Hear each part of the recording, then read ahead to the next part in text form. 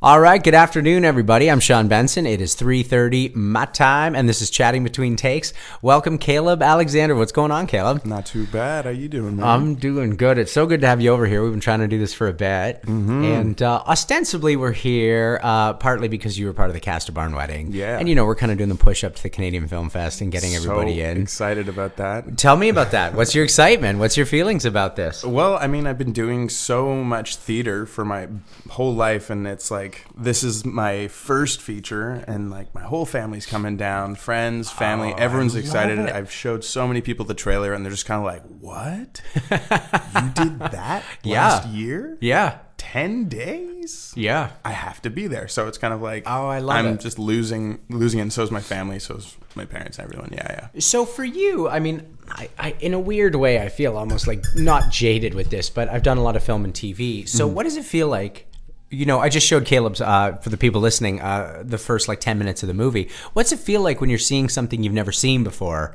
I don't know what that's like anymore. And I'm not like some grizzled old veteran, but, oh, man. What's going through your head or your body? The first feeling is absolute cringe-worthy. It's like, oh, my God, that's what I'm doing. What am I doing with my hands? What am I doing with my face? I'm overacting. But then, what's really nice about the film is that, you kind of settle into it, and you just kind of start coasting and riding this roller coaster with everybody. As a viewer, as a viewer, I stop thinking about me, and I think more about these people. So you kind of distance yourself as the performer judging that performance. Totally. And you start looking at it as the story and as the characters. Well, if you can do that in 10 minutes, you're a better man than I, because I'm still watching, and going, what the fuck? Yeah. But seeing it then through your eyes, if I'm showing you, or I showed Elise a bit, or I realize that I like it because as moments are happening, I'm proud of them. Instead of going, I can't wait till this part's over, Right. Do you remember what it, as you're watching, do you remember what it felt like to shoot the things you're watching? Well, that was the thing. When for example, when we first walk into the house, it was kind of like tears started welling up in my eyes. And I was like, I remember sleeping on that floor. I remember doing quick changes with 3 other guys in a room. I remember running around with mac and cheese, and it was just insane. But then watching it, how it kind of played out was just incredible, because the colors popped so much more. The light was incredible. And and to me, it was just a really, really early morning where I was half awake, and in real life. Yeah. And I was just kind of like, oh my God. Well, it's funny because, again, for the people listening, we shot the bulk of this at my parents' house in Guelph, which is a very colorful house. And I really wanted to not just shoot the house the way it was, but the way I think of it. And that's the joy of filmmaking or anything creative, right? Is that you get to kind of go, okay, well, what if I tweak this a little so that it still plays within the real world, but at the same time, there's a bit of a trick to it. We didn't do it much, though. We basically just said, I want those reds and blues to really pop. Yeah. And the rest of it was kind of taken care of. Well, and then there was just so much intricate stuff on the walls. You had family pictures. You had the flapper girl. Oh my gosh. It's a freaky house. And you're the one who actually says this place is a little insane. Yeah. By the way, for the people listening, if you don't know Caleb's work, if you watch the Barn Wedding trailer, he's the one in the dark who's saying thanks for getting married. And he sort of narrates the trailer in a way. And I mean, that was a choice we made, but in retrospect, it was kind of the only choice we could have made. Cool. If you listen to what he's saying and if you look at what he's saying. Talk about that for a sec, Caleb, in terms of you're essentially in that bit. Yeah. And by the way, again, for the people listening, he's had a few beers and he's making a toast at a dinner. I won't give away much more of it, but you're essentially describing much of the theme of our film. Right. Were you aware of that? Was it something that registered while shooting it, while reading it, or has it even registered yet? No, not at all. Actually, that was the very first time when I watched the trailer that I was like, oh, yeah, this is kind of what the film's about. No, but for me, it was more about this guy who's kind of terrified of committing to a relationship and getting involved in that. And then it became more and more real when you started as we progressing through the filming of the shoot, how that kind of mimicked everyone everyone's story and their relationship with relationships and how everyone commits so differently.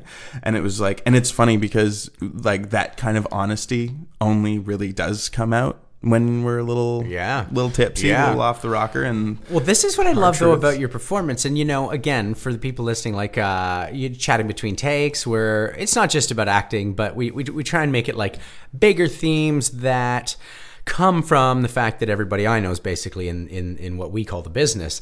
But so I see you in a play called Delicacy, which I even forgot you were in, and with Kelly, who's our writer and one of our leads, and I just think I want to work with you. So I'm thinking, I love this fucking guy. I love his performance. And obviously we knew each other socially, not terribly well, but in a friendly way. And so I was like, awesome. And then when this thing comes up, I'm like, great. Like there's no one we want not to play this part. We just want you to do the part. Yeah. But part of what you just said for me is why. Because you're not looking at the theme, you're just looking at what the guy in that moment's feeling. And if the movie has a strength, I think that's it, is that I didn't even know till I saw the trailer that was the theme of our movie. If you know what I mean? I'm like, oh shit. And that's why I think Kelly wrote a good movie, is we're sitting here going, wait a minute, there's actually stuff in here that's relevant beyond me. And you know what was really interesting, I think for me when I was going and doing my character work, I was just kind of like, oh my gosh, this is totally me. Because I remember when I would go out with parties with, you're stuck with these people for so long working on shows and so on. And there would become a time in the night, everyone's a little sauced, and I kind of pull a friend aside who's kind of been having trouble.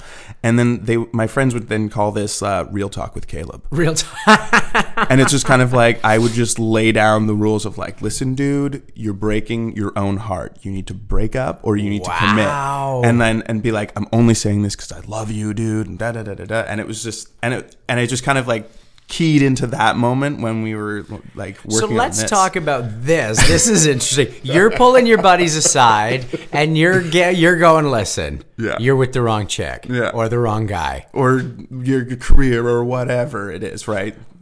And do you think you're right? Like, have they thanked you, or have you had to then stand like best man at the wedding when they married that girl? No, I think you know what, it's honestly for me, I think they have respected that. I get a little crazy sometimes, but I think also it's just the one elephant in the room that everyone's afraid to approach. I agree. Because, like, no one wants to say that, like, listen, dude, you're spending all of your time away from the thing that you actually love to do. You should probably, like, note that. I love this. And I think that we're all pretty good, especially when we love someone and we know them, at seeing when they're doing that. I've also heard and even said on this podcast that unsolicited advice is criticism, which doesn't mean somebody might not need criticism every once in a while. No. Now, in my life, because I've been such a critical prick, I am tending the other way these days, which doesn't mean the pendulum won't swing. But my needle's pointing a bit more towards let everyone figure their own shit out and just kind of be an ear. However, I would like to do more of what you do. I'd like to pull people aside and go, can I talk to you for a second? Like, do you have any fucking idea? Well, I think it becomes more about. I don't drink anymore, so I don't have that like freedom to be like, I love you and I need to tell you something. Yeah. No, I think over time for me, anyways, like I try not to get as wasted either anymore.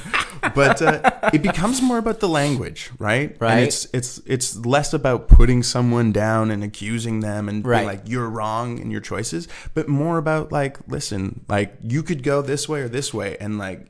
Either choice is great, but you need to know how that's going to affect you. And like, I'm just looking at this as a friend and trying to respect you as a friend. Absolutely. Have you had this backfire? Have you had anyone go, fuck off, none of your business? Yeah.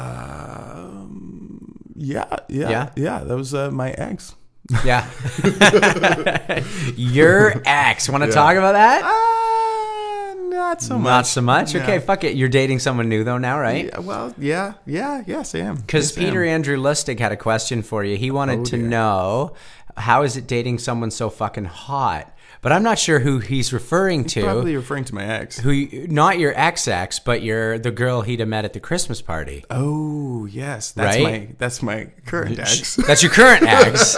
So let's assume that the girl you're now dating is as hot. How is it dating someone? Is she as hot? She's hot. She's absolutely gorgeous and a wonderful, wonderful woman. I think, okay, in terms of looks and so on, and trying to match up or be on the same level with another woman is complete bullshit. You mean in terms of you trying to look, or them trying to look like another? Whatever they look like, it doesn't really matter to me, to be honest. Right. Like, I think all women are beautiful. Right. I think I agree. All have wonderful attributes. Agree. Yeah. And it just like in acting a scene with someone else, you find the things that are beautiful about them. Yes. And when it just so happens that a lot of the attributes are pretty wonderful, I mean, you can't complain. You can't complain. Well, again, you're no slouch yourself. So I always find that interesting, though. Like, I wonder, and this is totally like unrelated to anything, but where does our actual taste and desire align with the sort of here's how you're raised, here's what advertisements tell you is hot desire? And I mean, every straight kid in grade 8 loves the kind of chubbier girl who gets big tits first. But society goes, no, all girls have to have like a size 2 waist, even if it means they have to get fake tits to fulfill your grade 8 desire. Right. It's a sort of perversion of, I like A, B, C, like what you said, all women are beautiful. It kind of gets perverted. Totally. We know this. This isn't rocket science. Society twists it and tells us that we have to like a certain thing and we have to like another thing. Or we have to be like a certain thing. You know? I mean, God, I'm busting my ass right now to get skinnier for a shirt off scene. I'm already, by the way, to the listeners who've been following along, it's not that interesting, but I have been mentioning it. I started at 192 and now I'm down to like 185. Ooh. And I have a bit of time to go because it turns out it's not this weekend. Nobody's asked me to do this. I got hired at 194 and they're like, we love what you're doing. It's my vanity. Totally. It's pure fucking vanity. But nobody in the world, when I mention this, doesn't go, well, that makes sense. Yeah. You're going to have your shirt off on a fucking U.S. national TV show that Steven Soderbergh's producing. Of course you want to look as good as possible. Yeah. Why does as good as possible mean 10 pounds lighter than when I booked the role? Yeah. I mean, you probably don't have to deal with that at all. You're like sinewy and whatever. I wouldn't say that. But this is a weird neuroses that I have. And it's like yes, I am concerned about the way I look sometimes. I try not to be, but the reality is, it's like, what do I want in my career? What I want to be striving for? And that's like, ideally, I would love to do an action movie. Oh, yeah. And you know what? Oh, yeah. The guy in the action movie probably looks like Taylor Kish, where he's just this super svelte, amazing body guy. I didn't get the Taylor Kitsch thing until I watched Friday Night. I mean, obviously, that's what blew him up. Right. But I always kind of saw him and thought he was cheesy. And then I fell in love with Tim Riggins. And now I can't wait to see what Taylor Kitsch is up to. Yeah. You know, I'm so excited for the next season of True Detective. I know he's on that. And it's can't wait to see him. And not a big blockbuster goof show. Yeah, you know? Well, plus I hate other actors who are more successful than me. Even though, like, I'm not auditioning for the 18-year-old football player in 2005 when I'm 30, but I still, like, hold it against him because, I'm such a whatever. What are you going to do? But, I mean, tying it back in terms of, like, personal thing, I think it's also a part of the work that is totally skewed by society, and that's, like, I think that my body needs to look this way to do that action role is messed up. And I acknowledge that it's messed up, but my current reality is that it's kind of the viewer's reality too. It's a bit of the convention. Steven Seagal actually was pretty good at flipping that because he looked skinny and almost ripped in Above the Law, his first movie, and then never again. Yeah. Like never fit again. But we all know he's a badass. Like everybody knows Seagal's a legitimate badass. He helps teach Anderson Silva how to strike. He's not bullshit, so nobody cares if he's got. He doesn't have to prove it to anybody. But it's because we confer upon him already. Yeah. Oh yeah, he's the Aikido badass. Yeah. So when he walks in looking weird or ponytailish or pudgy, we go, cool, fine, don't care. But for your average person, especially if you're trying to break out, let me ask you about something. Yeah, man. And I don't really know how to approach this, but I was posting this thing yesterday about basically this fraternity down in Oklahoma, that was singing "No Black Dudes in Their Fraternity." They got caught on. Oh, you haven't heard about this? No. I won't use the N word. It's not a word I use. I'm not a rapper. But they're basically singing "No N Dudes" in SAE. Are you kidding me? No, I'm not. And so the whole fraternity got busted. It was on an iPhone and disbanded. Right. Now, my thing that I posted on Facebook was, oh, yeah, but there's no race problem in the States, right? Because that's the whole thing that came up with Obama, and they came up with this, and all the language that the entrenched old white dudes would use. Yeah. So I guess I guess you haven't read about that, but truth be told, I don't know a lot of black dudes. I've never thought about myself in relation to it, but do you find that it's a thing that's part of your career or your life, being in Toronto, which is pretty urban, pretty open? Or is it just one of those things where you're like, yeah, I know it's out there, but I personally don't have to deal with much race stuff? It's entirely a thing, I should say. Right. I mean, from school to working in the community, it's like, for example, when I was in school, I was one of the 2 black guys in my high school in Thunder Bay. Same with my high school. Yeah. And when I went to university, I was one of the 5 black kids in the theater program, not even acting, the theater program. And then when I got out into the community, it was like, okay, where are my other compatriots? Right. And the few ones that I have met, I constantly kept in touch with, and every once in a while I'll see them at auditions. Right. And even for my people, my white friends that go to auditions, I don't see them at the same calls. Yeah. But I see the same black guys. Yeah. I see them more often. Well, it's funny because I've talked about this thing called Casting By, which is a documentary about a woman named Marion Doherty. And in the Lethal Weapon movies, all they kept doing was suggesting for Mel Gibson's partner, like, blah, blah, blah, blah, blah, blah. And she's like, what about Danny Glover? And the director, Dick Donner, goes, well, he's not black. And Marion Doherty goes, what are you talking about? Like, it's never mentioned anywhere what he is. And Richard Donner talks about this all the time. He's like, I realized that day that I was basically that version of racist. And it's this version that I always go, I don't even know how I am, but I know I am. Because I'm a fucking white dude who grew up never having to think about anything. Anyways, I just kind of wanted to bring that up because I really do wonder what it's like. I'm not a woman or any kind of visible minority. I don't even know what minority mean, but you know what I mean. Like, and I just wonder, like, do you find you don't get to go out for lead roles? Or, I mean, I don't want to make this a political or axe grinding thing, but is it? I mean, I think that is a fine balance in and of itself in terms of like going out for lead roles, because it's like, where's my career at? What is the work that I've done to lead up to that? So, I mean, I can't hold any grudges. Yeah, you're taking responsibility for not being there. Exactly. Maybe. It's not me, but I think, I mean, the reason why I connected with the agent that I have is that she's totally forward for me going for anything and everything she submits me for all of those big roles. Yeah. And like even some casting directors I've met are just all for like, let's mix up the colors, let's mix up the sexes. So what do you think about, like, I actually was going to do a whole bit on this on one of my solo podcasts, but we may as well talk. What do you think of affirmative action? Is that a term that people even use anymore? Like in the 80s, affirmative action was this whole like, you just go and you hire, all things equal, or maybe not even equal, you hire more women and more black people. Right. Because there's obviously at the administrative levels an inherent, we're going to hire another white guy. So until you just plain shake that up. Right. I think shaking up the system like that needs to come from the fact that when you have a lead in a story, no matter what the story, you go, I don't care what race, I don't care what sex, and then just open it up. The problem that gives you, though, then, is now you've got a bajillion submissions from all sides, right? And so it's a double-edged sword in its own right.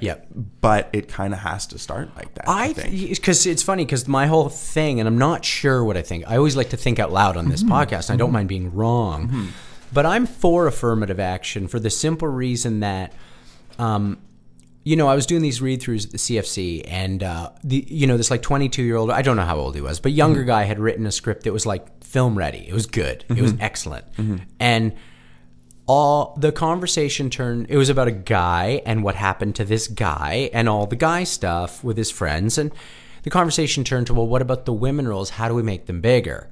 And I remember kind of listening as everybody very earnestly was like, yeah, we need to make sure the women are better represented. And I was kind of like, they're properly represented for this story.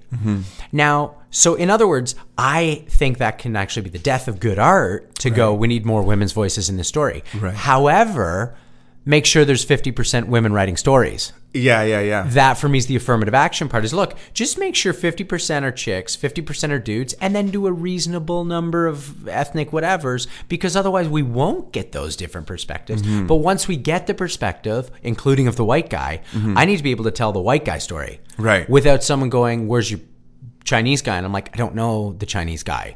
Well, you need to have him in there. Well, then it's not my story anymore. And now we're getting generic. And that's when I totally agree. That's when stories start to become bland and like just washed in one. Committees one color. are creating stories, and it's like, well, this is just like the short film that I did in November. It was funny. It was described, and the director told me he's like, yep, this is the black movie by white guys.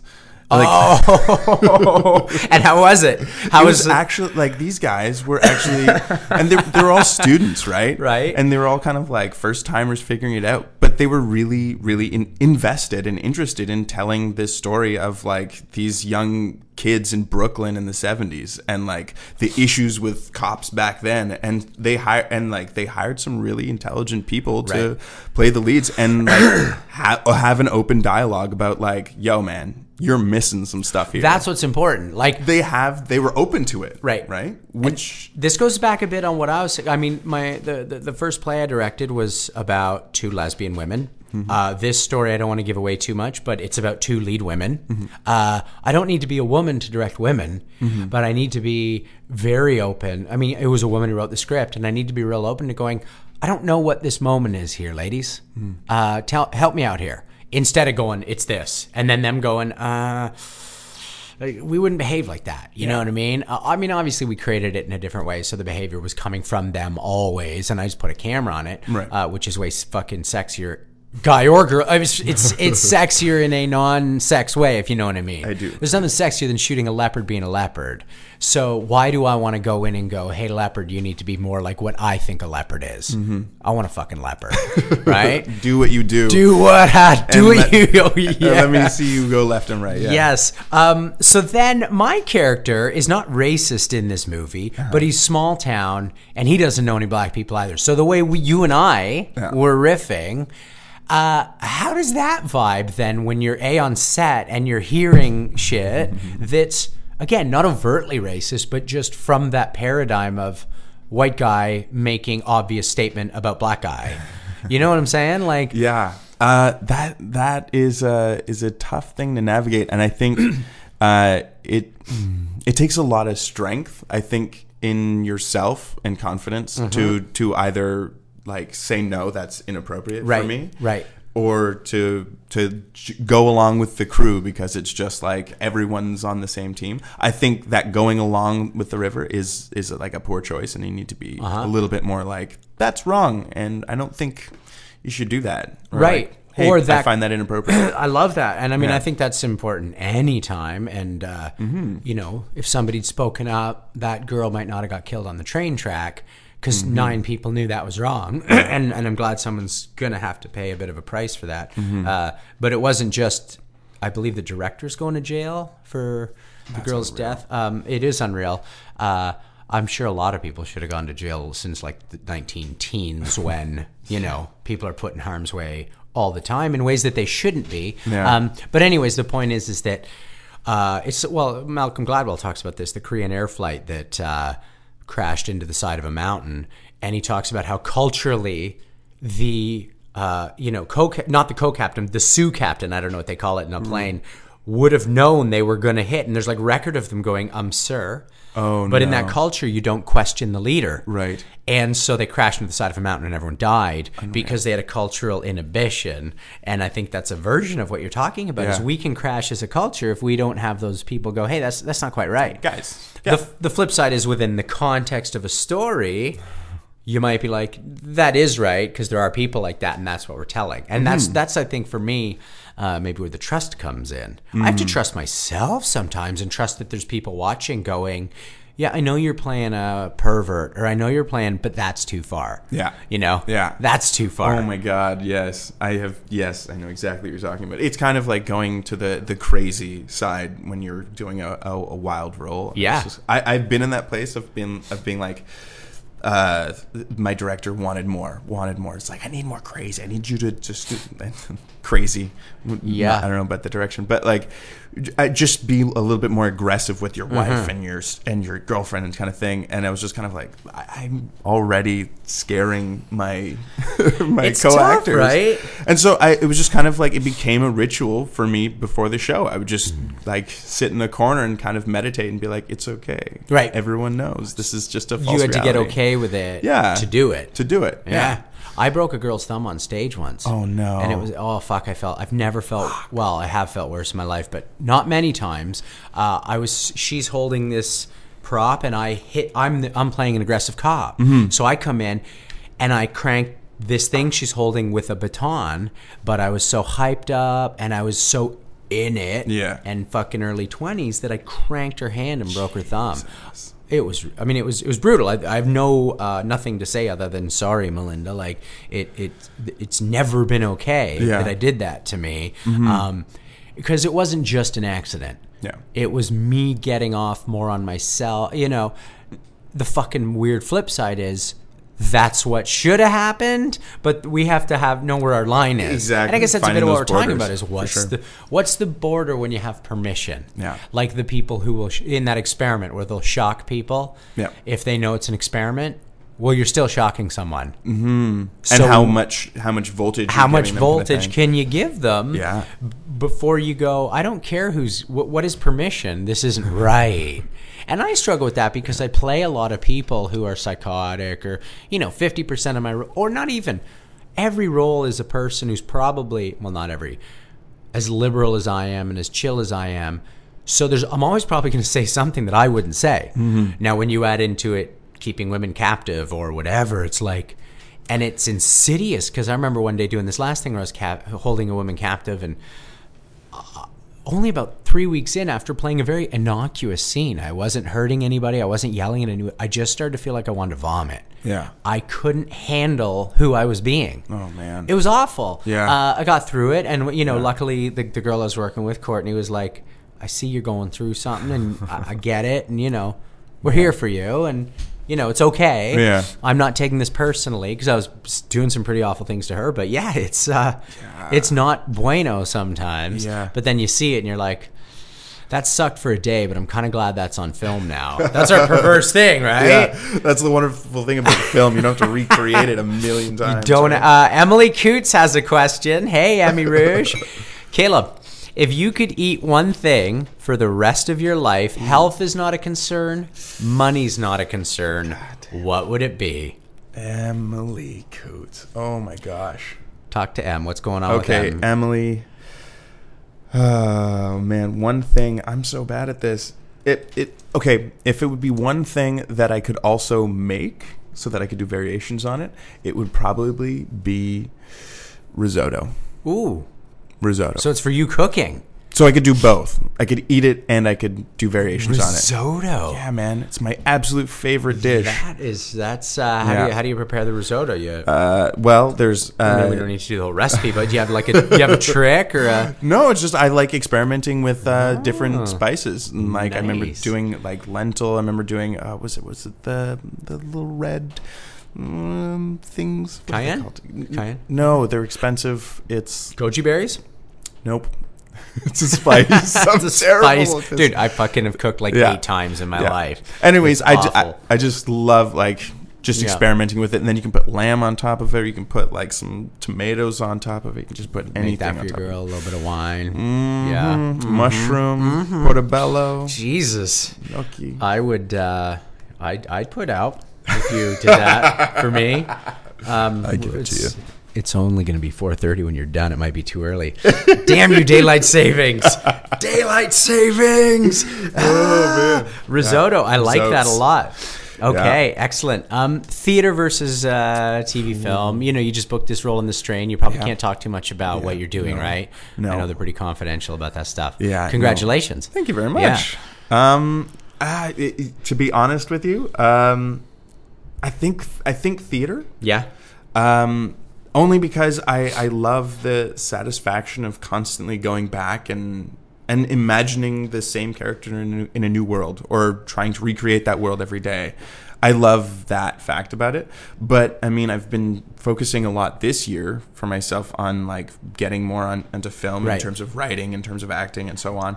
And so I'm kind of tearing at the seams back and forth right now. Oh yeah, it's an interesting one. And you know, the great thing is tough. you don't actually have to choose in Toronto. Like you can be doing your plays, auditioning for your stuff, and you know, I might even actually be directing a film this summer now. I don't have the details, but it's.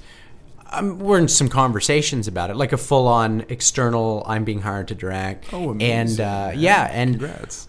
Thanks. Whether it works or not, it goes along with my follow the yeses. Mm-hmm. You know what I mean? So I audition for 10 things. I chat with people about directing, and then somebody goes, here's a yes. Now, just because they want me doesn't mean I want them. Mm-hmm. You know, that's a weird relationship dynamic thing. Yeah. Goes back to me in high school. But you know what I'm saying? If I look at it on par and it all adds up, following the yeses seems to work. And that's something we kind of get to do in this city. You know, I know when I got to LA, the casting directors are like, you fucking Canadians are so talented. And I was like, well, if we want a career in Canada, we kind of have to do theater. We have to do commercials. We're probably auditioning for voice at some point. Mm-hmm. So there's a really there's a facility with it all. Mm-hmm. You know, by the way, I just saw there's this interesting article going around, and I don't know if I agree, but it's talking about why Brits are coming over and getting a lot of the better roles. Yeah. And they're essentially saying Americans are lazy. Now, I'm not saying Americans are lazy. I don't know anything about American actors, but I know that this is all I talk about when I'm teaching classes. Do you think you can take acting class 3 hours a week and think that you're going to be as good as somebody who A, is doing more, and B, is maybe on a series right now shooting 60 hours a week? Yeah. Now, when you audition against that person and they book the part again, your standard response is, well, they just fucking keep hiring the same people. Well, they're hiring the people who are way closer to their 10,000 hours than you. Yeah. So kind of what you're talking about, writing, creating things. And working on it. On it. And that's one thing that I kind of had a discovery this year with just being engaged as an actor. And it was Miriam Fernandez, just came back from New York doing the workshop in Salt Springs with the City Company and doing Suzuki. And it was kind of like the reason why they study Suzuki is to be as rigorous as a professional athlete as an actor. Amazing. And so you're constantly working to be as good as you can, constantly pushing the borders, right? And it's a different field entirely. It is a different field. It is an art versus you're creating a new machine with athletics. But at the same time, there's so much simultaneous butt. It's fucking hot. All the butts. But at the same time, we're constantly pushing ourselves to how much better can I be? When you for example, when you see that first 10 seconds of that clip and be like, what could I have done? Yeah. And then re-experience that or work on that or write about it. Anything. But constantly keeping a rigor for yourself internally. 100% agree. I 100% agree. Phil Riccio from the Company Theater, he is brilliant at this. And he always has been. He and I went to theater school together. And he's always been amazing about, if you're at the gym working out, that's you working on your career. Mm-hmm. You know, if you're reading a book, that's you working on your career. He's always been great about acknowledging. So when you call and you're like, hey, you want to go see a matinee? Well, matinee might not be a good example because that would fit. But you want to go hang out for a coffee? He'll be like, well, I'm working. What are you doing? Well, I'm reading a book. Yeah. Well, can't we just have a coffee then? No, I'm working. Yeah. I love that. I'm getting better at that. But, you know, for me, a lot of the working always needs an external validation. Totally. It needs that person who I'm meeting. So for me, a coffee meeting sometimes feels more like working. I do count a lot of that as business and hustle. But yeah, I really love the way he'll honor those things because it's not always literal. It's not always go hit the batting cage and then go do your squats and then go do your 40-yard sprints. It's what the fuck do I do today to further this thing? Exactly. It might be sit in the woods alone. Literally. No, you're totally right, man. You know? I started actually doing that exact thing because I was like, I'm getting lazy. It's cold. I don't want to go outside anymore. So I got this stupid little app that reminds me every single day of like the 4 or 5 things that I want to get done in the week. Nice. And it's like clean, write in my journal, work on my script, like go work out and like reread scripts. Yeah. And like, so I get a reminder at 10 o'clock every day. And how, do you like it? I love and I hate it, but it kind of, once you get past the first week mark, it starts to get easier because you're like, this is my system. You're training yourself. And I'm getting used to it. You get into that flow. Yeah. So I struggle with that one. There's some interesting theories on that. Like a guy like, I talk a lot about Anthony Robbins, and he's real, wonderful with the motivational stuff. And he'll say, the most successful people don't have lists because what they know is why. And when you know what you want and why, what you need to do becomes apparent. Yeah. I kind of agree with that because like I just did the most amazing amount of spring cleaning at the side of the house. Yeah. Why? Because I want my motorbike out. So all that I know is that my motorbike yesterday needed to get on the road. So for the 2 days prior, I was preparing the driveway with salt. I was shoveling off the layers of ice, Nobody needed to tell me to do that. Right. No little alarm on my phone needed to say, time to do the ice. The internal motor said motorbike. Right. And everything in the way of motorbike got done. For sure. But not many things are like that for me. No. Motorbike in spring is an overriding force compared to like go to the gym for the 80th day in the row. Right. That one I do kind of need to put in the phone and it just says gym and I go. Exactly. But I mean, like for me, that's what I need when it's down and there's not much going on, because it's just like, it's so easy to stay at home and do nothing. What do you do when it's down and you, let's say you're not working on something. Yeah. What do you like to do? I like to go see plays. I like to try and be a hobbit.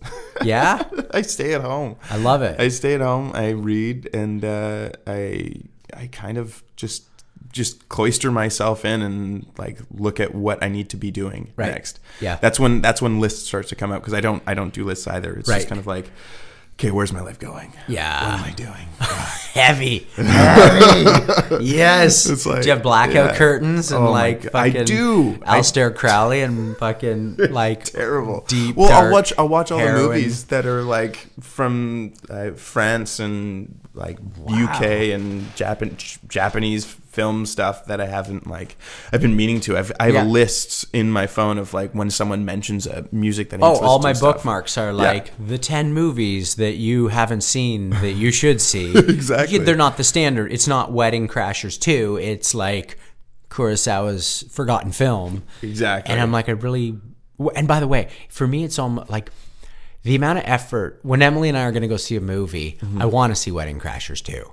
Yeah. I don't want to spend any fucking energy watching a movie.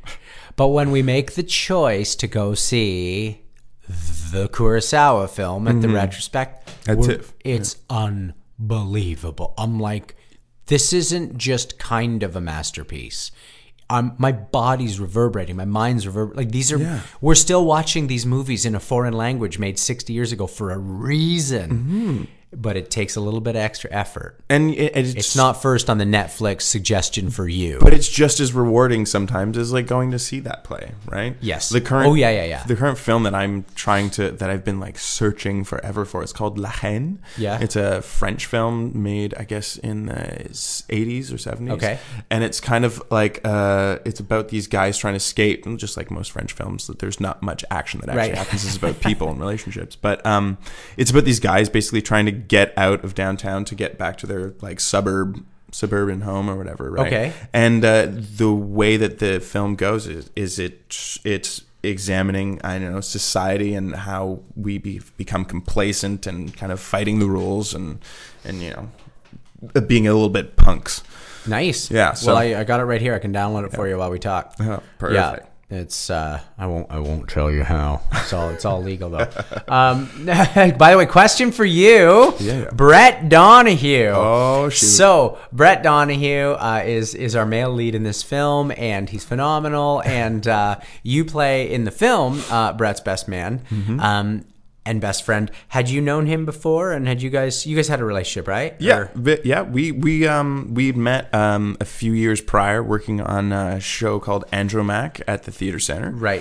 And we were all a bunch of soldiers, and every day in rehearsal, like before we'd start, we did this like super machismo Foursquare ball game. Okay, love Foursquare. Intense.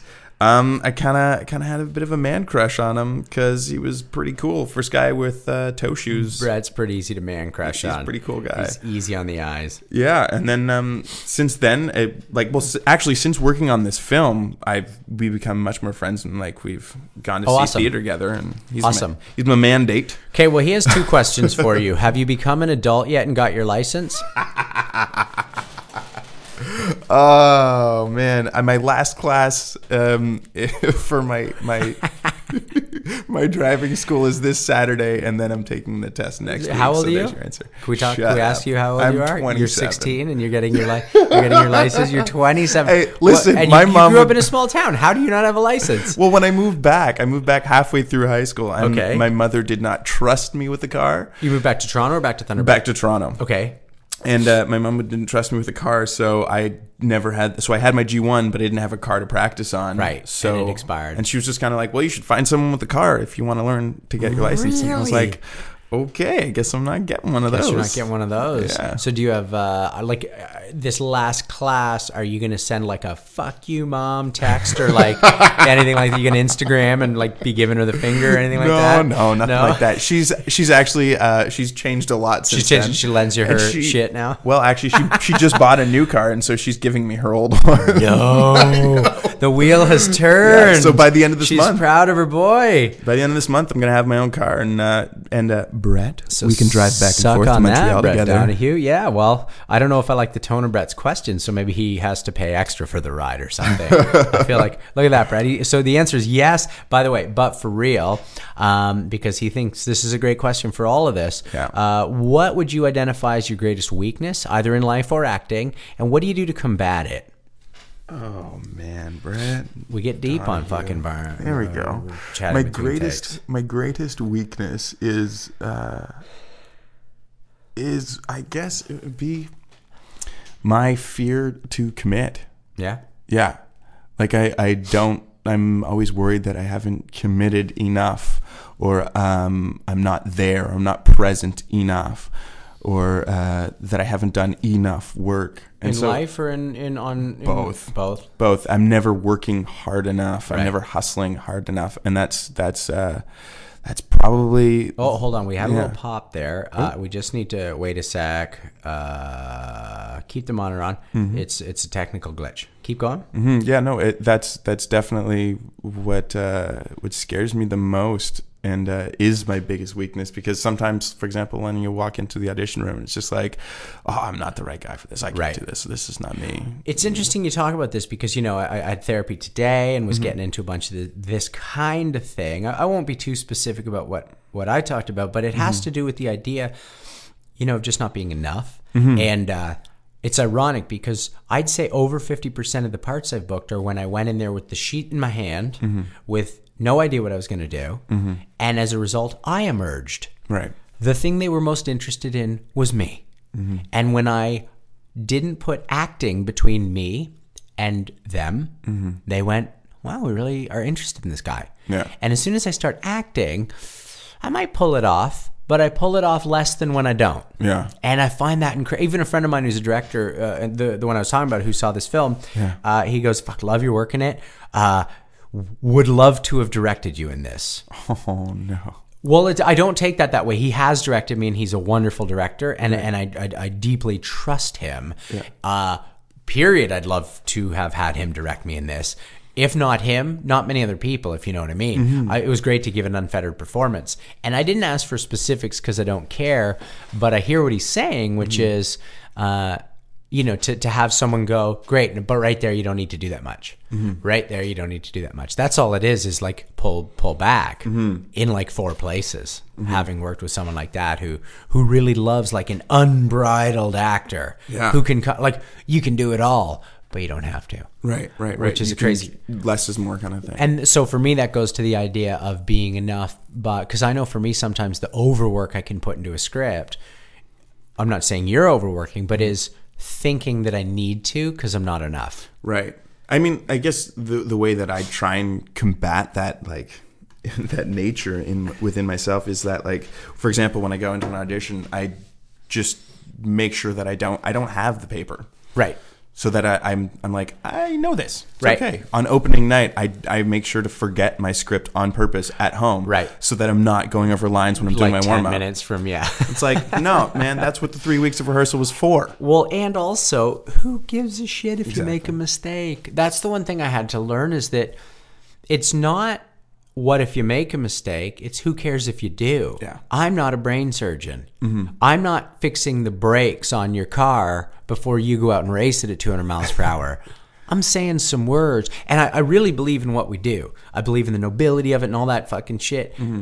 But no one dies if I fuck up a take. Yeah. Or if I drop a line on opening night. Especially not, by the way, if I am willing to be present with you, we'll figure it out. Yeah. And it'll probably be one of the better moments of the night. And we'll actually be breathing with each other. You know what I mean? You'll be looking at me for the first time since rehearsal started, and I'll be looking at you, and I'll be like, oh shit, someone's got my back here, even if we're not supposed to like each other. I like that, I think that's a great question. I do think that really is... identifying those weaknesses. It's something I don't want to dwell on because I don't want to sit around like focusing. There's that old idea, right? You have an evil dog and a good dog in your backyard. Which one grows? Right.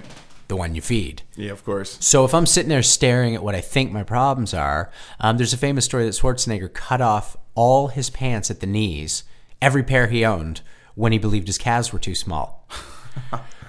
He's a world champion. Yeah. He's Arnold Schwarzenegger. Yeah.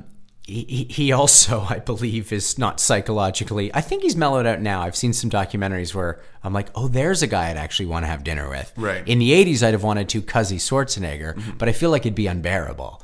And when you read about his childhood psychology, I think that's part of it, too. It was intense. Sure. Yeah.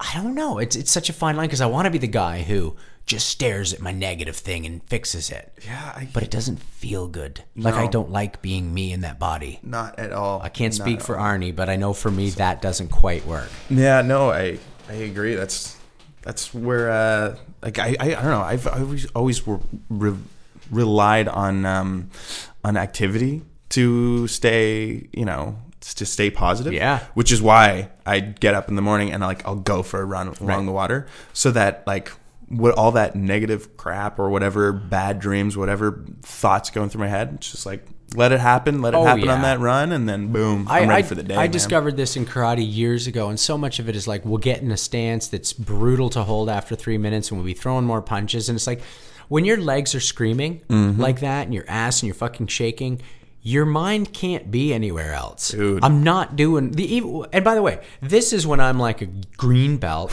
The other night, me and 2 guys got together in my studio, did Sword. Cool. It's a fairly slower paced thing. It's a different kind of, it's not all, it's one at a time. We're doing these meditative cuts. It's probably the last time that for an hour and a half I didn't think about anything else. Like nothing. I didn't wonder what Emily was up to. I didn't think about my Porsche. I didn't think about the podcast or Barn Wedding. I just thought about where my hands were on the fucking scab. Yeah, man. It's beautiful. It's for me, it's the best way to combat depression too, is to be physically active. I'm lucky enough that I'm not. Well, lately I haven't been actually depressed in any real way in about 5 years. But when I hit like a sort of almost full year of depression, it's hard to get out of bed when you're depressed. Yeah. If I could get over the hump, anything physical, and I was fine at least for the day. Yeah. because I'm in and out of it. Speaking of physical stuff, I trained as a ballerina and a modern dancer for 9 years. Then I did dance shows. Cool. That's why I can dance when we go out. Hey. Why can you? By the way, if you're listening, me and Emily, we met dancing. We went out one night, and the people we sort of met, and we weren't officially on a date. And then we ended up going to like the Drake, and there was a band playing, and there's no one else on the dance floor. And I was like, hey, you want to, I know they're leaving, but you want to dance like a bit? Nice. And I just dance. Like, I don't care if no one else is dancing. Yeah. Same with her. Yeah, man. For about 4 hours, we just danced. Other people joined, whatever. But I was like, holy shit, I'm with a girl who will do this with me. And then you and me have this, as with Emily. What's your deal with dancing? My deal with dancing, man, it's like ever since I was a kid and obsessed with MC Hammer. Oh yeah, and his parachute pants. I've loved to dance. Okay. So I when I was in high school, I was in like every single sport. Okay. And I like football, rugby, basketball, badminton, did wrestling, all that stuff. And then I moved down to Toronto, and it was halfway through one of my French classes when like most of the girls in the class were gone, and I asked someone else, like, where are all the chicks, man? Go? And that bit of a sausage fest in here, isn't it? And wait, it's French, right? It was, yeah. C'est une feste de saucisses ici. Qu'est-ce que c'est le problème, les filles? So I asked, I was like, where all the girls go? And they're like, oh, they're at dance rehearsal. And so then the next day, I asked the girls, I was like, do they need any more like God guys? Bless you. And all of a sudden, they just lit up. And then from that, and then I started doing that. So you actually trained as well. So then I trained. I did modern and I did ballet. Yeah, buddy. We just fist bump. Boom. And so I really got into that, and that's it's kind great. of like I had to choose then from like playing rugby and like going all the way with that, and then or dancing. So then I just chose dance because I was like, I don't want to break anything. Yeah, man. No, I was scared of rugby guys. Looking back, none of them were that scary, but to me at age 14 they were. Mm-hmm. And it's funny because I remember when the football players used to be like, hey, you dance ballet, you fucking gay. I'm like, you understand that I'm in a room with about 15 women in tights, right?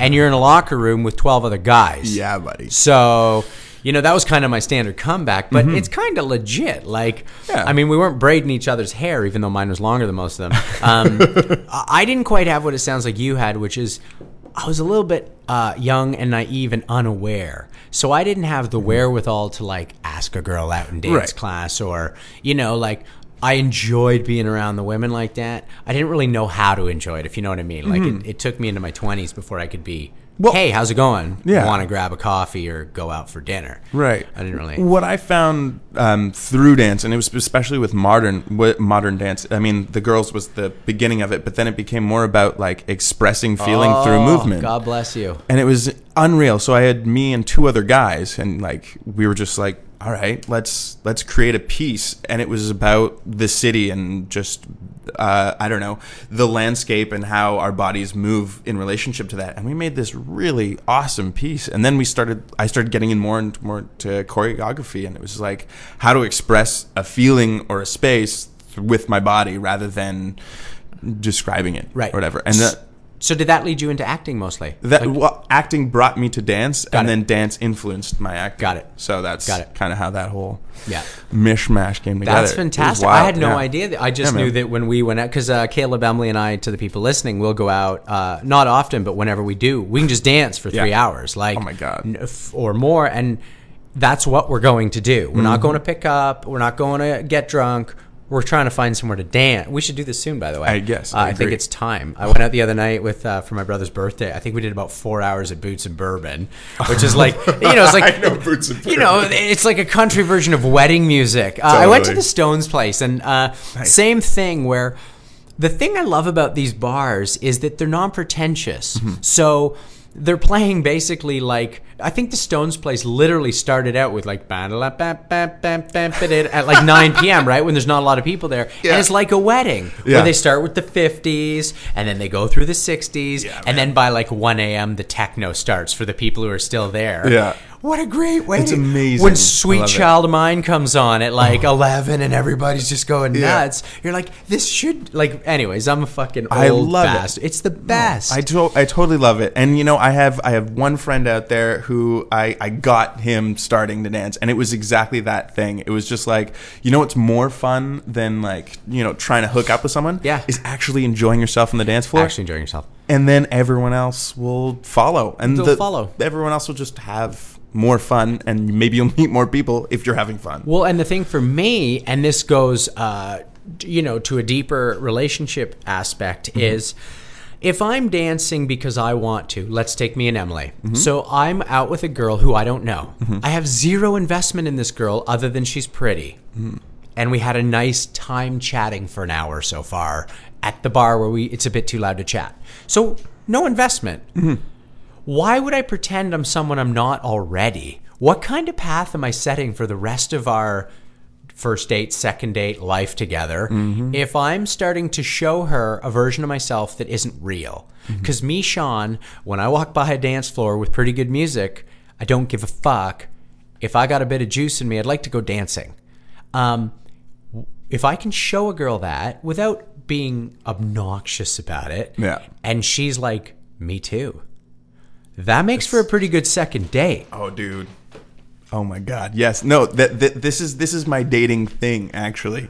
Is okay, first date, we can chat. I can kind of get along with you. Second date, have to go dancing. Nice. So if I can't dance with you, then it's like, then you're just going to be jealous. You're just gonna be because I'm gonna dance with other ladies or whatever, right? And it's just like, I'm sorry, I love doing this. I'm not gonna go home with them. I know who I'm going home with. Yes, but let's you have to want to, you know. Oh, yeah, and by the way, if I literally subtract the hard-on in strangers ass move, I'm now no longer doing anything to violate your trust. So that I had to take one move out of my repertoire. Obviously, it was a strong move, but out of respect for Emily, there's more to the repertoire. A little bit more. I mean, not much. Who's kidding who? That was kind of the move. Let's be honest. I'm a shell of my former self now, but I'm still out there. No, of course. It's you take out the one move. Yeah. And then the rest of it's just gold, baby. The rest of us just go, baby. Shake, yeah, it's shake, all in the shake. hips. It's all in the hip.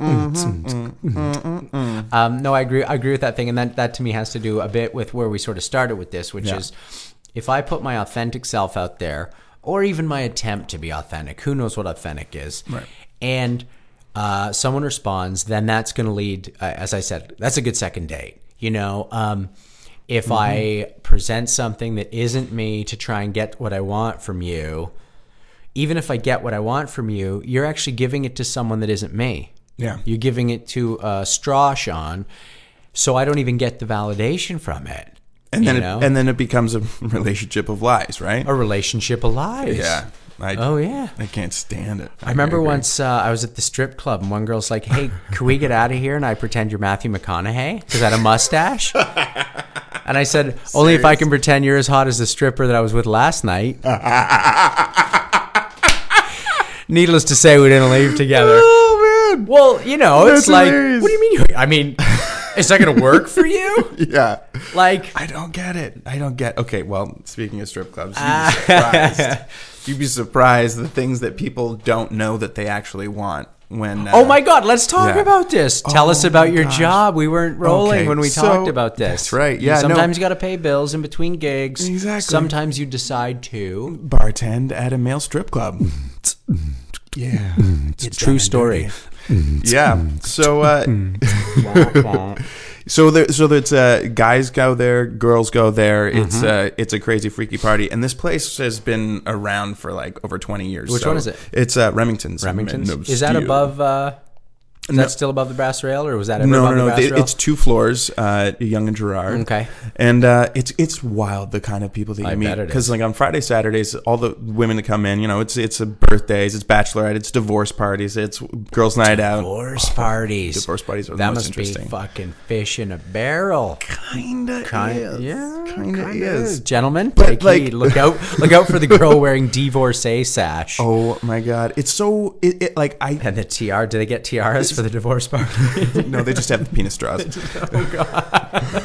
But it's really weird because for me as the bartender, I get to be the only like real dude in the bar that's not like actually harassing them. All I ever wanted to do was pick up the waitresses at strip clubs because they're in the hot environment, but they're not strip. They're not engaged in that sexual back and forth, and so you get like these women are just like, man, he's really handsy and like beautiful. And I was like, really? He just kind of approached you while grabbing his cock and then rubbing your breast. Like that's kind of wow. That's kind of not. I love it. Is that really what you like?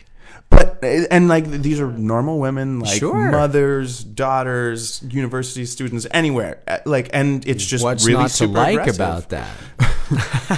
But it's funny that how that whole dynamic changes when you're in that environment, right? Like the sharks come out, and for some it's really hot, and for some it's like overstimulation, right? And I'm the easy go between. Well, you are the easy go between. So let me ask you this. And I half joke when I say what's wrong with that, because if you're going there, you're going for that. So that might be like exciting to see, that's what someone's going for. It's not what I want in my life. And I make these stripper illusions. I haven't been to a strip club in like 8 years, you know what I mean? But I used to go a lot. It's just not for me anymore.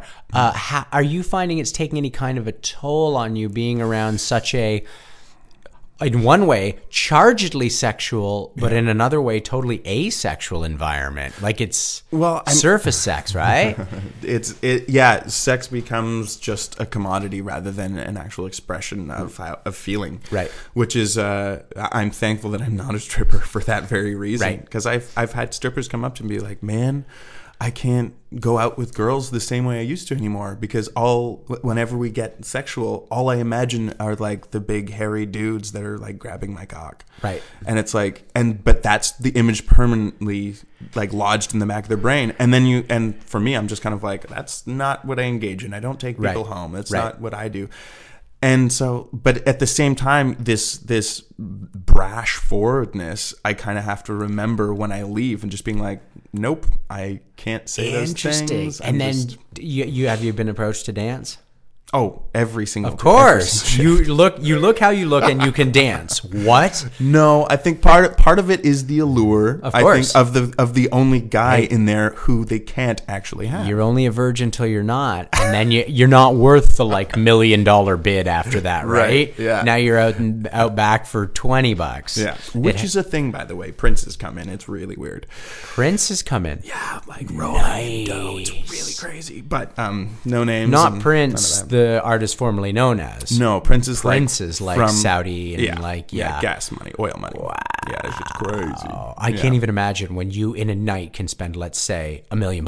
Well, yeah, you could literally just go, or like, hey, I got a floor at the Pantages.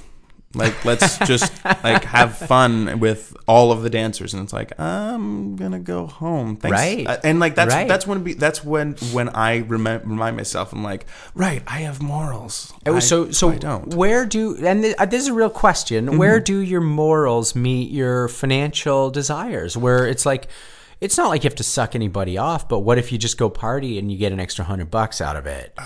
It usually comes down to sucking somebody off. So you don't get the extra if you don't. I don't. Yeah, right. No. Unless it's like a cool group of people and we've had a conversation, I may go and like have a few drinks with them, but otherwise I'm not. Because at a certain point, it's just either on or off. Exactly. It's not like you can have $1,000 if you hang out for an hour and $4,000 if you suck someone off. It's like it's 0 or 100. Wow. Yeah. Is that going right? Is that going right? $100? No, more. More? Well, for me, it's more. For you. Come on. What do you think? Ain't going to get that up for $100. I value myself a little more than that. I value my uvula. Can you say uvula on a podcast? Pretty sure you can. I think that's where the censors go, he just said uvula. Ooh, where is that? Oh, God. You're just going crazy. Wow. That, you know what, Caleb? Yeah. Fuck, that's it. Like, we're done, man. Yeah. We'll have to do this again. Well, damn. Enjoy the jam. Enjoy the jam.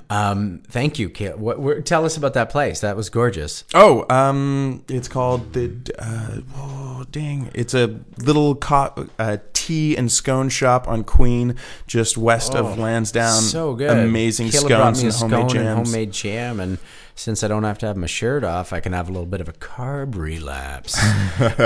Caleb, I love you. I love this. We do have to go out dancing soon. Anything you want to go out on? No, thank you so much for having me. I really appreciate it. Thanks for being here. I cannot wait for you to see all of your performance in its entirety. And I'm glad you got to see a little bit, because I think now you'll be able to sink in a little deeper right out of the gate. Yeah. I won't totally be bawling on the opening night. No ball. We want you to ball. We just don't want you to be not watching how good it actually is. Ladies and gentlemen, thanks for joining me and Caleb Alexander here on Chatting Between Takes, and that's a wrap. Thank you. Awesome, buddy.